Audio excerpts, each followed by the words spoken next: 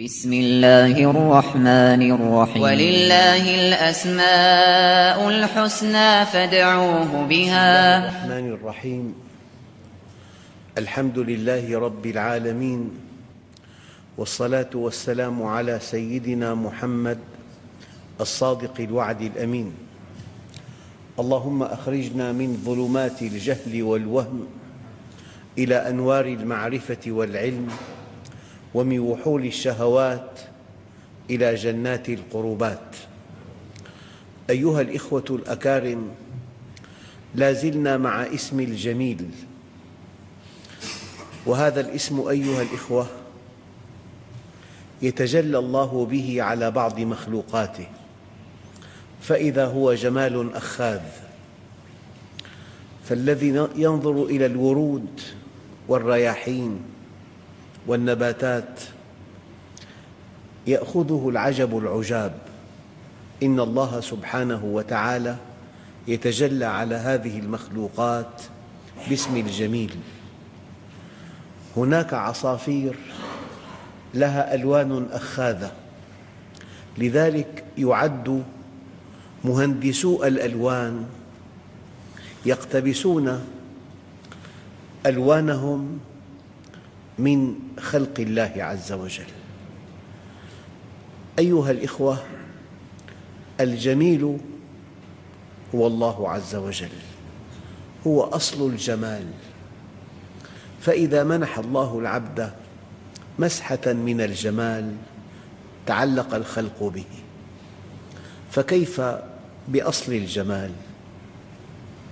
لذلك حينما قال عليه الصلاة والسلام: أبيت عند ربي يطعمني ويسقين، وحينما جاء تعريف العبادة هي طاعة طوعية ممزوجة بمحبة قلبية أساسها معرفة يقينية تفضي إلى سعادة أبدية.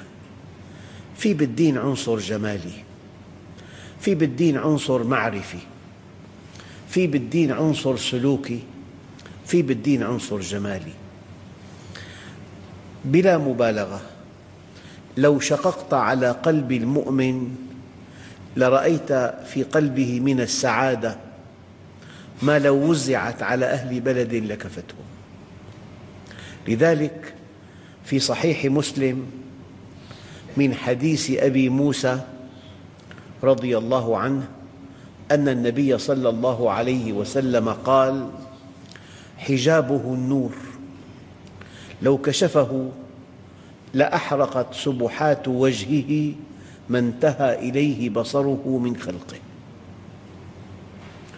وحينما قال الله عز وجل: وجوه يومئذ ناظرة إلى ربها ناظرة، ورد في بعض الكتب أن أهل الجنة ينظرون إلى وجه الله الكريم فيغيبون 50,000 عام من نشوة النظرة.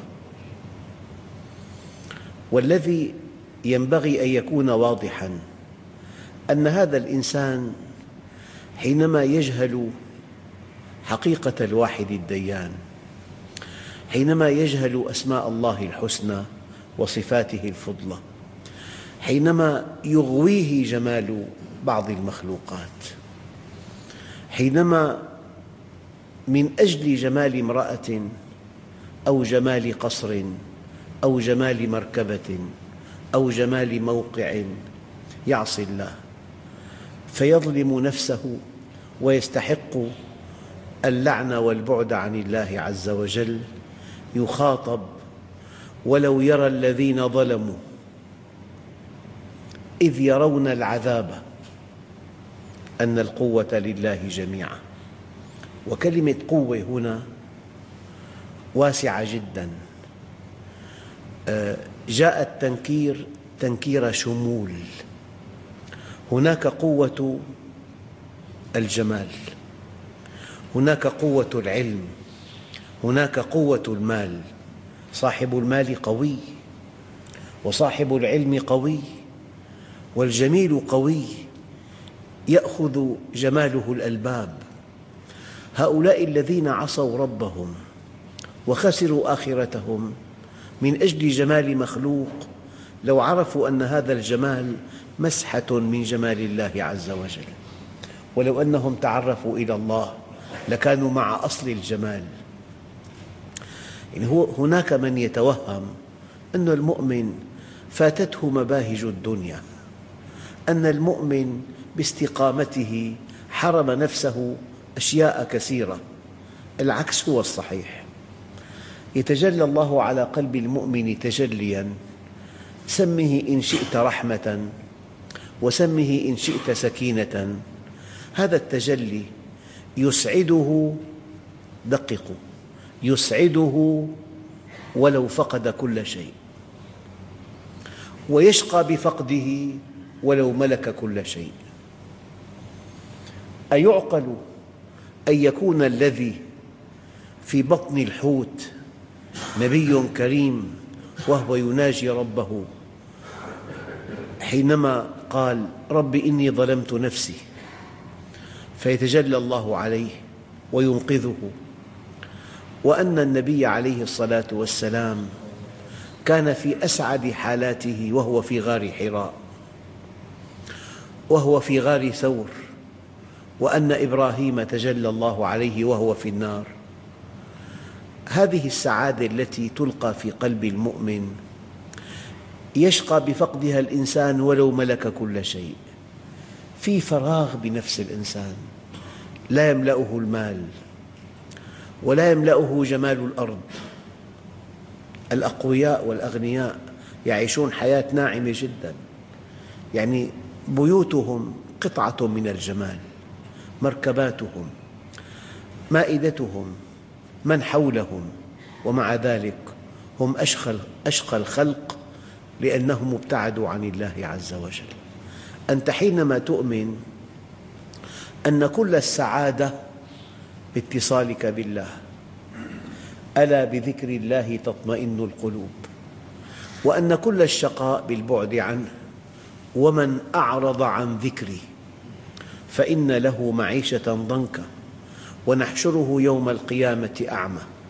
قال رب لم حشرتني أعمى وقد كنت بصيرا؟ قال كذلك أتتك آياتنا فنسيتها وكذلك اليوم تنسى. أنت حينما تؤمن أن سعادتك المطلقة في اتصالك بالله، لأنه جميل، لأن الجمال جزء أساسي من حياة المؤمن، وأن الشقاء كل الشقاء في البعد عن الله، ومن أعرض عن ذكري فإن له معيشة ضنكا. قال بعض العلماء دققوا، ما بال الأقوياء والأغنياء هم أشقياء؟ فجاء الجواب نعم، شقاؤهم ليس في نقص المال ولكن في ضيق القلب. أحيانا يتجلى الله على قلب المؤمن باسم الجميل فهو في جنة. من هنا قيل في الدنيا جنة، من لم يدخلها لم يدخل جنة الآخرة. مساكين أهل الدنيا جاءوا إلى الدنيا وغادروها ولم يذوقوا أطيب ما فيها. أنت حينما ترى أناساً مجتمعين في ملهى، اسأل نفسك سؤالاً عقائدياً: لماذا أقبل الناس على هذا المكان؟ ما في هذا المكان في امرأة لعلها ترقص، في مغني، في طعام. رأوا سعادتهم في هذا، ولو كشف لهم أنهم إذا أقبلوا على الله كانوا في نشوة ما بعدها نشوة وفي سعادة ما بعدها سعادة، لسفهوا أعمالهم ولاحتقروا ذواتهم. إذن حجابه النور، لو كشفه لأحرقت سبحات وجهه ما انتهى إليه بصره من خلقه، ما انتهى إليه بصره من خلقه. أيها الإخوة، قيل حجبت الذات بالصفات وحجبت الصفات بالأفعال، فما ظنك بجمال حجب بأوصاف الكمال وستر بنعوت العظمة والجلال. أنت تتعامل مع الله مع ذات كاملة، مع قوي، مع جميل، مع غني، مع قدير، مع رحيم، مع لطيف. صدقوا أيها الإخوة، مستحيل وألف ألف مستحيل أن يكون هناك شقاء في الدنيا مع معرفة الله، لا يجتمعان أبدا. ولا أقول إن المؤمن إذا كان مع الله كان في بحبوحة، قد يكون في يسر، وقد يكون في عسر، وقد يكون في فقر، وقد يكون في مرض، لكن لأنه مع الله هو في سعادة لا توصف. نحن في حياتنا قد نلتقي بإنسان عالم كبير، أستاذ في الجامعة مثلا، لكن لا يرحم الطلاب، يقسو عليهم، يتفنن في إحراجهم في الامتحانات، فالطلاب يكبرون علمه ولا يحبونه. وقد تلتقي بإنسان تحبه كثيرا لكن لا تقدر علمه، معلوماته محدودة جدا لكن طيب جدا. بحياة الإنسان إنسان يكبره ولا يحبه، وإنسان يحبه ولا يكبره. لكنك إذا أقبلت على الواحد الديان بقدر ما تعظمه تحبه، بقدر ما تدهش بكماله تدهش بجماله، بقدر ما يرحمك بقدر ما ينتزع إعجابك. فلذلك هذا المعنى ورد في قوله تعالى: كل من عليها فان ويبقى وجه ربك ذو الجلال والإكرام. الجلال والإكرام، قد يكون الشيء كبيراً وليس كاملاً، وقد يكون كاملاً وليس كبيراً، لكن الله سبحانه وتعالى تبارك اسم ربك ذي الجلال والإكرام. آية أخرى: تبارك اسم ربك ذي الجلال والإكرام. إذن أيها الإخوة، الإنسان إذا أقبل على الله وصل إلى كل شيء. ابن آدم اطلبني تجدني، فإذا وجدتني وجدت كل شيء، وإن فتك فاتك كل شيء، وأنا أحب إليك من كل شيء. الإنسان حينما يختار هدفاً محدوداً، والإنسان في أصل تصميمه لا نهائي، لا يملأ طموحه إلا الله، فإذا اختار هدفاً أرضياً، اختار المال، يسعى إليه جاهداً، فإذا حصله وأحاط به يكتشف حقيقة مرة أنه شيء وليس كل شيء. فإذا اقترب من مغادرة الدنيا يراه لا شيء. قد يقبل الإنسان على المرأة في مقتبل حياته، إن كان شارداً عن الله يظنها كل شيء، في منتصف حياته هي شيء وليست كل شيء، في وقت مغادرة الدنيا يراها ليست بشيء. يعني سبحان الله، ما من شيء في الدنيا يمكن أن يمد الإنسان بسعادة متنامية، ولا بسعادة مستمرة، بل بسعادة متناقصة. والدليل: إنسان يشتري بيت يلفت النظر، بعد شهر أصبح كأي بيت عنده. قد يقتني مركبة من أعلى مستوى، بعد حين تصبح هذه المركبة شيئاً عادياً.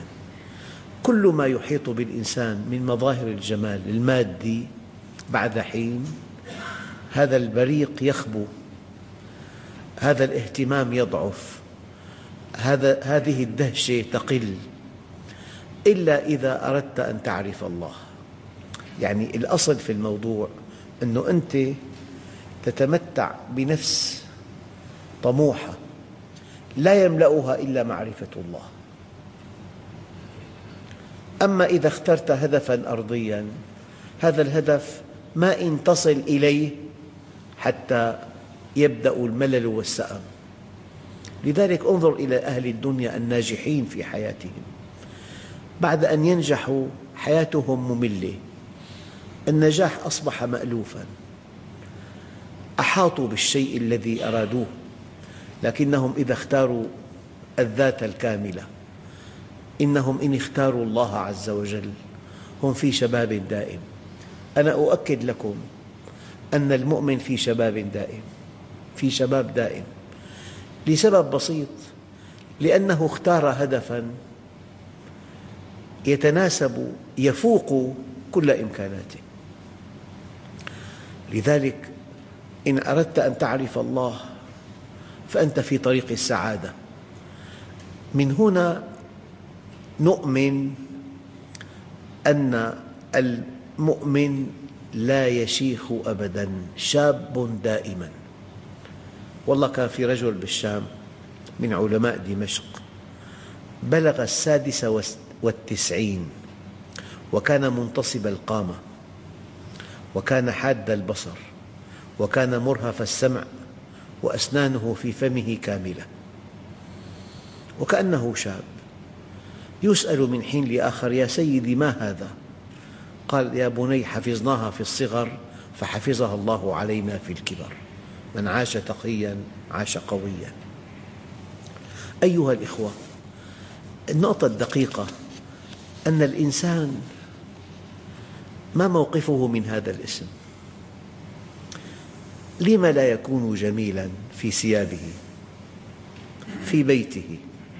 أنا إذا قلت جميل لا أقصد الفخامة ولا البذخ ولا الترف ولا الإسراف أبداً، لكن أيام يكون في بيت مسحة جمالية، بيت مريح، المكتب التجاري في مسحة جمالية، الدكان فيها مسحة جمالية، الثياب فيها ألوان متناسقة.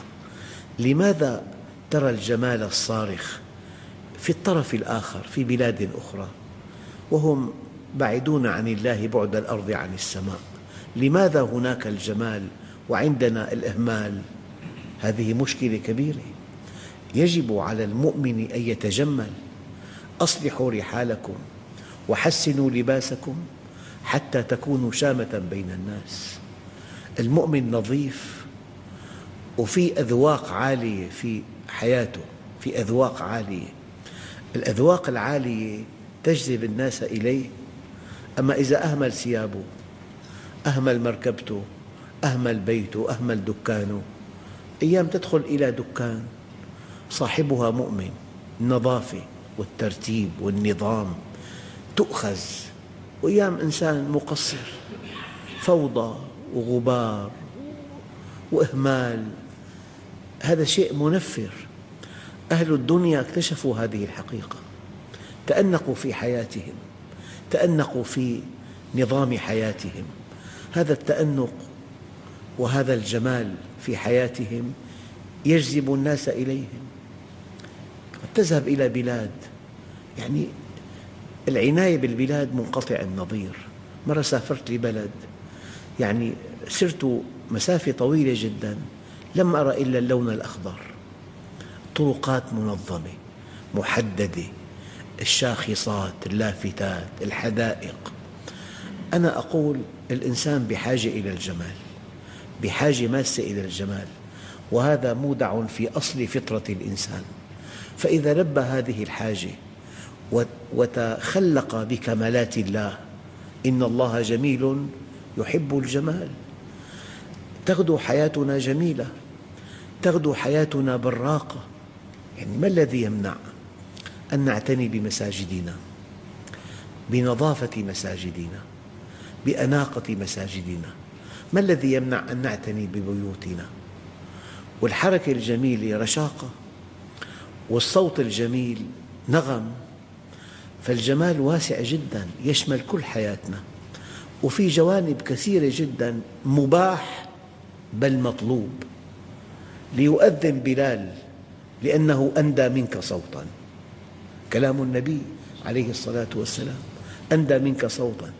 يعني أنا أتمنى أن يكون في حياتنا مسحة من الجمال، لأننا مسلمون.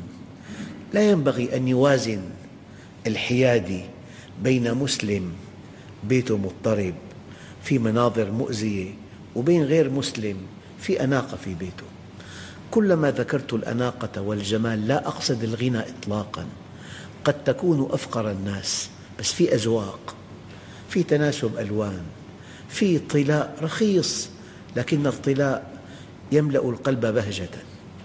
أيام إنسان يسكن في بيت من دون طلاء، المناظر مؤذية، منظر الإسمنت مؤذي، لو طلاه بطلاء رخيص أبيض لون سماوي لون زهر يشعر براحة.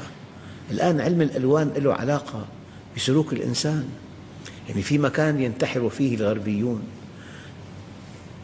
طلوه باللون الأخضر، خفت نسبة الانتحار. أنت انظر إلى السماء زرقاء، الحقول خضراء، ألوان مريحة جدا. الله جميل. انظر إلى العصافير، والله في ألوان، والله في ألوان تأخذ بالألباب.